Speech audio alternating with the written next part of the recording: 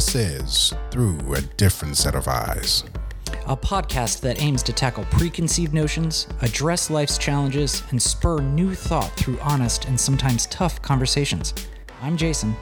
And I'm Eddie, and we're just two regular guys, but from very different backgrounds. So join us now as we seek to examine the human condition through a different set of eyes.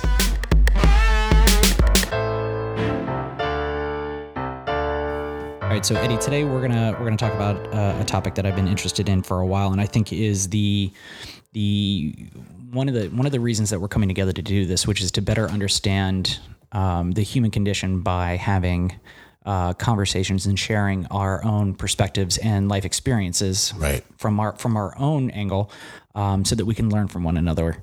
So today I think we want to talk about race. Right. And to be frank, that opens up 1,000 different doors and 1,000 different avenues for conversation. So we'll try to keep it a little bit focused, but I wanted to start off by thank you for having thank you for giving me the opportunity to have this conversation with you. I see this as a difficult conversation for many people to have. Mm-hmm. I expect to be uncomfortable. Right. I expect to be challenged. I look at it as a growth opportunity. Mm-hmm. So thank you for giving me the opportunity to come here to learn, to ask questions, to better understand, and also thank you for giving me the opportunity to make mistakes. Right. Which I'm sure I will. And I also thank you for being willing to give me feedback on my biases, mm-hmm. whether they are conscious or unconscious. Right. I think this is one of those topics whereby I've been looking forward to get into, because I think it's very relevant right now, but also I think it's a discussion that more of us should be having, mm-hmm. because it opens up there's more understanding between people, but also I think there's that more, how you call that empathy. Mm-hmm. Because a lot of the time, what's going on right now is people are looking at it from across the road, right? From across the road, like, look at those, that's what's going on over there, and I don't get it. But they're very, very, it's a very interesting topic, so I'm very excited. I'm glad we're doing this. So thank you. Thank you. I even want to start there. Right. That you're right. A lot of people don't talk about it because the problem is over there. Right. One of the things that I've been learning as I'm reading more books and reading more articles and trying to dive into the topic more is that whiteness for many white people is not a color. It's the neutral state. It is the baseline. Color is only something that belongs to other people. That's interesting. It only belongs to them. Right. We grow up in a world, we being white people, grow up in a world where the majority of those around us are white. Yes. Our doctors and nurses are white. Right. Our teachers are white. Our neighbors are white because we live in very different communities. Right. We live in very segregated communities. The people that are at our stores, at our shops, at the libraries, the people that we see on TV, that we see in our favorite movies, predominantly white. So we start from a place where we don't even think about color.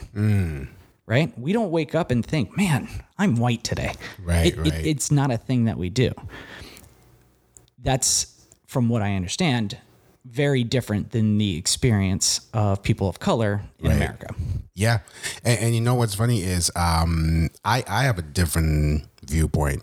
And one of the things I'm very careful to do, especially when we get to this type of discussion, is to be very honest in the fact that while I am black, I am African. Mm-hmm. Now, there is a difference between black and African. The experience is different. Black people in America have been through so much that informs who they are. So that notion, to speak to what you just talked about of waking up and knowing that, because you feel it every single day. It took me being an African to understand that, to really understand where that comes from. And I think with all the years I've been in this country, I've really gotten to see that, because now I'm you know, I am more. I see it every day. I feel it at work and in general, just you in life itself, because people don't know the difference. They don't see you and be like, well, you're a different kind of black. You're more. You're from Africa. You're not really from here. So, to your point, that itself now, it's a daily thing that black people have to think about. It's very much in the back of your mind when you're leaving the door, when you're driving to work, when you're picking up your kids, or whatever your interaction is in society. You always have that in the back of your mind, that that's part of who you are. So let's talk about that, because as is the name of the show, right? Through a different set of eyes, you have a unique experience of being black in America, right? Because you were African first and then came in. Right. So let's start from the beginning. Right. Tell me a little bit about what race was in Africa and what like race identity meant. Right. So growing up, to be honest with you, I remember growing up and having. So, give you good disclosure where I'm from. Yeah. From Zimbabwe. And in Zimbabwe, which was colonized by the British, for all those people that didn't know, now you know. My experience was always been that we lived separately, but we lived cordially. Okay. Right. It was almost like white people stayed in certain neighborhoods and they interacted and stayed together, and black people stayed in certain neighborhoods and interacted and stayed together.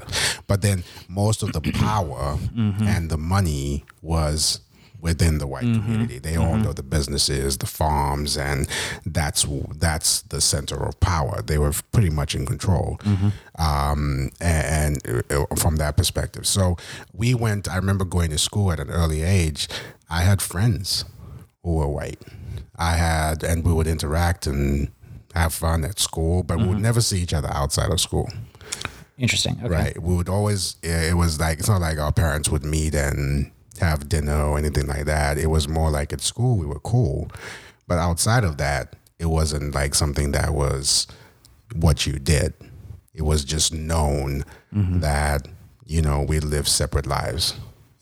Outside of that, at school would get along, but that was like for my early years. If I was to count how many years that happened, I think my first 3-4 years in early primary education. Where we were mixed in, but then over time, white people separated themselves and went, and their kids started going to different schools, and so my perception of race, it wasn't like racism was there every day. I actually didn't fully understand or know what racism was, because I had never experienced it directly. I think as you get older, you start, that there are white people in the country and you see them. We just don't interact. They're cool over there. We're cool over here. You know that they don't like you, and you know that at some level you feel like indifferent about it. That's the first that you said, that they don't like you. Right. What was that dynamic like? Right. And I ask that in the context, especially with the population mix as well, right? It's easier maybe in the U.S. for the majority of white people to look at a minority number-wise that is much, much smaller population and pin them as the others and the ones that we're going to exclude. When you're saying that there's a 7 or 8 to 1 ratio mix in Africa, even though there is a power and financial dynamic that's very different, it seems to me that it would be odd or out of place that they being the white people in Zimbabwe would not like you. Or not like black people, or that tension would be there because they're not the ones who are the majority. So I don't know. Tell me. Well. So it's a good question, because here's the thing. I think, and this dynamic is, it's a global phenomenon, right? Being white inherently comes with certain things, right? I think Privilege. right. It's privilege, and however you define privilege, I think it's those certain benefits that you automatically get by being white. Now, if you think about it, in Zimbabwe, we had just colonization. The British controlled everything. There were minority ruling the majority, but you understood. And at that point, for example, me growing up, I was not allowed to at school. I couldn't speak my own language. My traditional Shona is what I speak. I was not allowed to speak it in school, but we were only supposed to speak English. Oh, wow. Because English is superior, right? Is the language of the world. And so what that does, in effect, psychologically, black people, you already are under the assumption that we are here. We're inferior in a way. Not that even though the country is run, the president, the prime minister then was black, you still understood that everything he advocated, that we need to learn, we communicate in English, everything that we did was still very British centered. And so to answer your question, they don't like you, or that feeling comes from the feeling that I am inferior. And then secondly, that even though, like, my first example was that I had friends at school, but I couldn't see my friends outside of school. Yeah. It was taboo. It was taboo. Not that my parents didn't want me to do that, but it was more a function of that conversation couldn't happen with the white parents that, can my son hang out with your son or outside of school? It wasn't something that happened. Changes a little bit down the line, and I think now it's a lot different. That was going to be my next question. Right. And obviously you've been in America for how long now? Wow, over 20. Wow, it's coming up to almost 25, 30 years now. Okay. Yeah. All right. So your experience Yeah. in that society on a regular basis anyway, living it, day to day. Have you seen a change in society there, either that has progressed or gotten worse, or has there been a shift in that dynamic? Well, the change is there in the sense that now because of the economic problems in the country, we are all aligned. So the transition in Zimbabwe happens when the government in Zimbabwe decides to say, you know what, enough is enough. Most of the land and power is with white people. We need to take that back. So when they take that back, these are white people that were born and raised in Zimbabwe.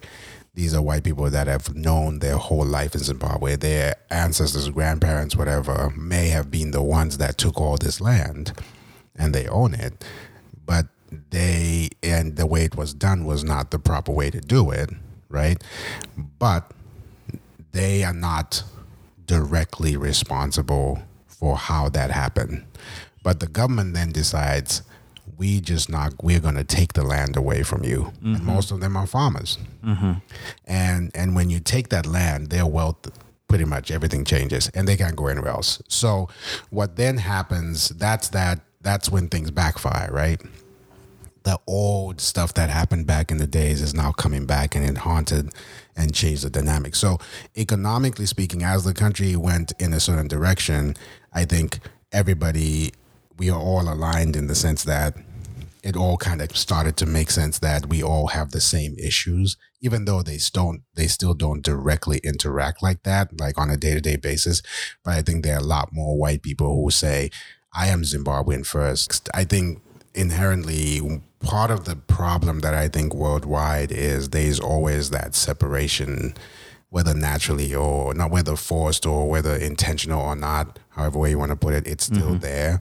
I think you have situations whereby, like, for example, there was a conversation that happened a few years ago that talks about how, more white people should start bringing in black people and have meals together. We should start interacting more outside of society, but actually sitting down, eating dinner, and bringing each other into each other's homes. And this is a movement that you've heard here or there? I've heard it here. Okay. And I think it's relevant. My point being is, despite the fact that we may be aligned on common issues, which is like in Zimbabwe, the economy kind of brought black and white people together in the sense that they were against the policies of the existing government. And they started feeling like, well, let's all work together because this is not working. One, I'm white, I'm Zimbabwean, I'm not going to go anywhere. This is my country. There's nowhere they can go, right? Even though they came in as colonizers in terms of their ancestors or their grandparents, this is all they know. All they know is Zimbabwe, and this is their home. To me, I view them as Zimbabweans, just like regular other Zimbabweans. The only difference is that they're different. They're white, and I'm black, but we're all Zimbabweans. And I think that has united people and kind of brought people together to say, let's work together because we have one common cause. But that's on that level economically. It's not on the deeper level in the sense that do they still now have dinners together or hang out together on that social level, like, or host podcasts together. They don't. Right. You know, and one of the things coming back home, like bringing it here, and one of the things that I value, especially with our relationship, is we're able, I think knowing each other on that deeper level has added to you understanding me, I understanding your viewpoint, but also because we look at each other and we see that you're human just as I'm human. We have the same concerns, and sometimes when you even talk deeper, you find that you may look differently, but you share common experiences in life. Yeah. And I think once we all start getting to that deeper understanding of knowing each other on that level, that to me is... This is a bit of a deviation and tangent from where I think we were intending to originally go, but I want to ask it real quick, which is, what is the state of social media in Zimbabwe today? Right. Versus what you see in the U.S. Because you just triggered something for me, which is the key to unity and the key to strengthening bonds between races. Race is conversation. Right. Right. And I definitely see that as a missed opportunity in the U.S. And it's because too often we are sitting behind our keyboards or behind our phones. And only courageous enough to post a one-way opinion about something online with not my face attached to it and with no responsibility to how it is received on the other end by other people. That's the power of America, right? In that what happens in America, positive or negative, tends to drift over and happens there in other countries because America's biggest and largest export is the culture. And once Americans adopt it and do it, everybody else feels like this is the way we should be going. Right. And you've shared some interesting stories in the past with me about what it meant to come from Zimbabwe to America. Right. And what that cultural shift was like. But to stay on the topic of race, 25 years ago or so, you made the move to America. And naturally, you chose... Kansas, baby. I mean, why not? Right into the middle of it. Right in the middle, yes. So take us now through the comparative perception or perspective of your understanding of race identity in Zimbabwe to now coming to America and being African in America, where there's already white and black conflict existing. Well, what's funny is I did not fully understand how the white and black conflict, how deep that was before I came. I think I've shared with you a story of how I was just excited to be coming to America, and I was looking forward to it. And I was practicing different things. We can go into that at some other point. I was just trying to come over here. My viewpoint was, while we were separated in Zimbabwe, in America, what I'd seen on TV and in movies was that that's not the case. Black and white people mix. So I was looking forward to that. I was looking forward to that experience of coming in, and then we were going to be able to talk and mix. And were you caught by surprise with what you saw? Over time. Yes. Okay. So it wasn't an immediate shock. Well, a good example is Kansas. I picked Kansas because, to be honest with you, I did not know anything about Kansas. And one of the reasons I picked Kansas, I had a conversation with my dad on where to go. My parents had been to New York, they had been to Boston, they had been to Chicago. They knew those big cities, right? Mm-hmm. But Kansas came into play because I wanted to go somewhere nobody else had gone. I wanted to be somewhere where I would be that first person that would give you that that point of view of what that place is. Mm-hmm. So what I did is I went, when I got here, my perception was Kansas was like New York. So my first, Kansas was like New York. I thought every city in America is like New York, Chicago, LA. Mm-hmm. They all look like that. But my first inclination that was not different was actually at Logan International. Tell me about this. Right. So I was about to leave because I was visiting my sister who lived in Massachusetts at that point.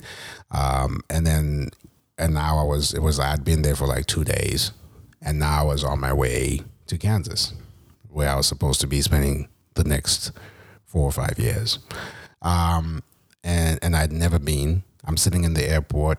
I'm waiting for my flight to get to go to Kansas. And I remember this older black gentleman walking up to me, very nice. And we sparked a conversation. He was actually a janitor. And he asked me, how are you? And we talk. He says, we get to the point of saying, where are you going? And I'm like, I'm going to school. I was like, where? I'm like, and I said, I'm going to Kansas. And he stopped. He looked at me. He's like, Kansas? And I'm like, yeah. I'm like really excited. I'm like, yeah, I'm going to school. I'm going over there. I can't wait. He's like, Kansas? He's like, there ain't no black people in Kansas. And my jaw was like, what? And I was like, that already jinxed me. It's like, wait, you don't mean there are no black people in Kansas? Mm-hmm. And I remember getting on the plane, and that's all I could think of. And I'm sorry to interrupt you, but I want to point something out here, going back to what we were talking about earlier. Right. White people don't walk up to other white people, ask them where they're going, and then talk about what the race mix is there. Right. It's not a thought that goes through our mind. No. But obviously, in this exchange, right? Right. He shared that with you as a point of caution. Yes. As a point of concern. Right. Right? Right. So he had a preconceived notion of what you were about to walk into and had concern for you because of the color of your skin. Right.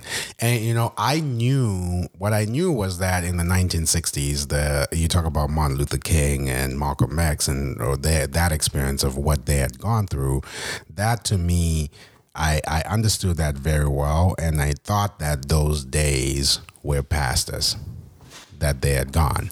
But that wasn't the case.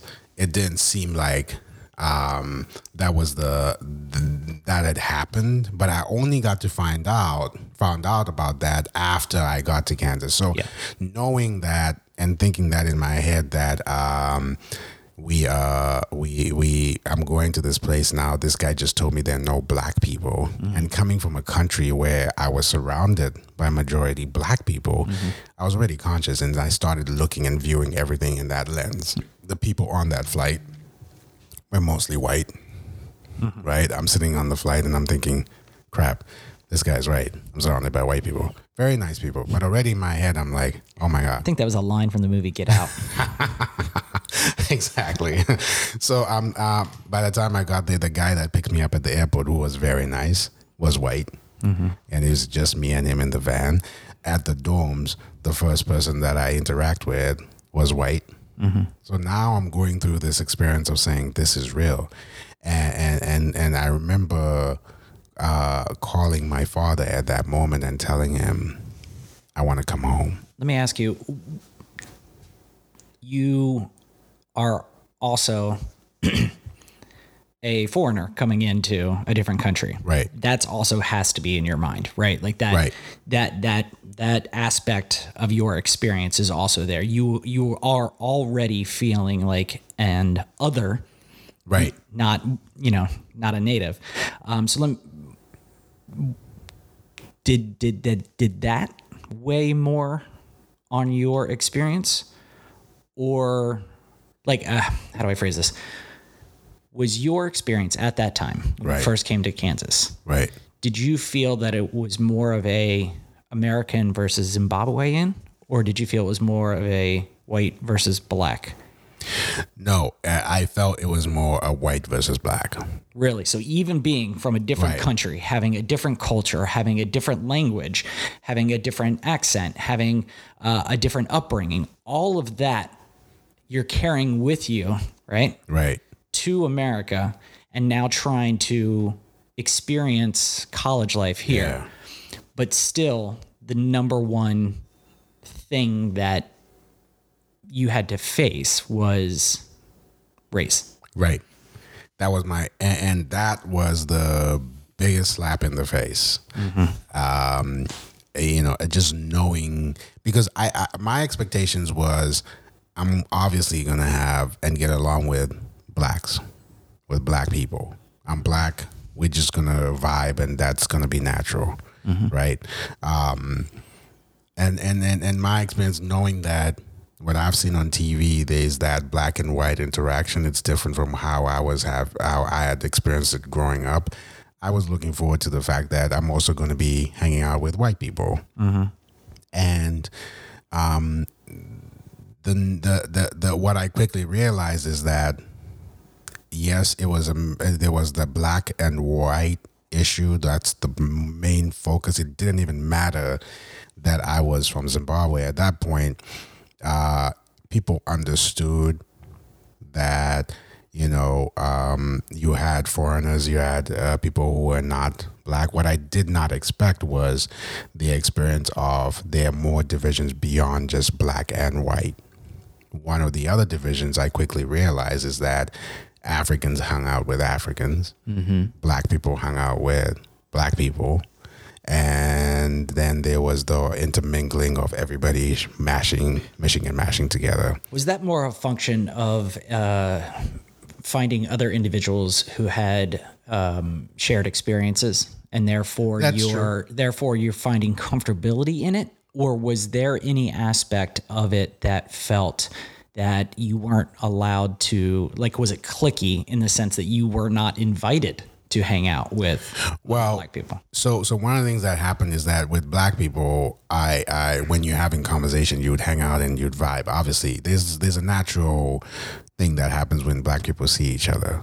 You almost look at each other across the room, especially when you're in a place that's dominated by white people. When you see each other, you acknowledge each other, and you're more inclined to know each other because that's naturally, if you look like me, we look alike and we can relate, right? So, but is there safety in that? Yes, there is, because you know that you don't feel so alone in those scenarios. So I've been in situations where I get into the room and my first inclination is to search for another black person. Like, I'm very conscious on who's in the room with me, and I'm looking for the other black person. Again, another activity, another mindset that most white Americans don't do. Right. We don't think about. It's not part of our corporate life. It's not a part of our jobs or our schools. We walk in and live in a society that is predominantly white. So we don't have the fears that necessitate seeking out the safety of finding other people that look like us. Right. And I think and that understanding that part first is knowing that, because here, remember, what's different here is I went from a black dominated country, right, to a white dominated country. So the dynamic shifts. Now I'm surrounded by white people, and already I'm looking at them in a certain way. Remember, I was raised to believe, and just naturally, the privileged piece of this is that they're better. Like, I consciously believe that they're better, they are more superior. Everything that they do is better, It always comes out better. And so when you understand that dynamic is that when you get into a room, as a black person, you want to find somewhere where you can be like, I see you, right? You see me, I'm here, you're here. So part of what I've done over time is that and this goes into a lot of my own backstory is I've been in a lot of places where it's just I'm the only black person in the room. And what I've always done is I identify with the other black person that I find, and I spark a conversation. So I have a lot of acquaintances or friendships with janitors, with the help per se, because that's when I'm in that room, that's my safe spot. I can go over there and have a conversation. What's up, brother? How you doing? And even though I'm, there, and we can spark conversations. When they bring me a drink, we laugh, we say a joke, and we can relate to. And then later on your way from the men's room, you spark a conversation because they're waiting to do their job. And because that's my safe spot, I tend to gravitate in that area. At the same time, what I quickly realized is that I'm going to need to, and this happens because in college, the other thing that started to happen for me was I realized that once black people realize, because remember, looking at me, you can't tell that I'm African. You just assume that I'm black also. But once they realize and have a conversation with you, they pick up the accent a little bit. And then that informs them, wait a minute, where are you from? I'm from Africa. And then you automatically see that transition. Like, we were cool. You're black, I'm black. But the moment I say that, it just shifts like... There's a separation that occurs. Right. So you don't really fully understand what being black is. And then also there's resentment that comes with that. That's the other thing I had to deal with. Tell me about that. Because black Africans are considered, they come into the country and they have all these high hopes. They're hardworking. Not to say that black Americans are not, but what I'm saying is the perception is Africans are more hardworking than black Americans, but also they come into the country without the same baggage that black Americans have. And so what people naturally, if I go into corporate America and people find out that I am African, and then also I get, the idea is that I'm getting special preference. I'm able to do that because I'm not here and I have not gone through that black experience. And I don't understand what black people have gone through. So that in itself, resentment is that. Also, the other thing is something that's going on now, that Africans and immigrants are coming into the country and they're taking all our jobs, right? We don't have the same opportunities as because of people like you coming in. So now you have that dilemma. Yeah, to be clear, it's not the white people in power who have the money, who set the laws in place, right, who drive the economy. It's not their fault that you don't have a job. Right. It's Eddie coming in.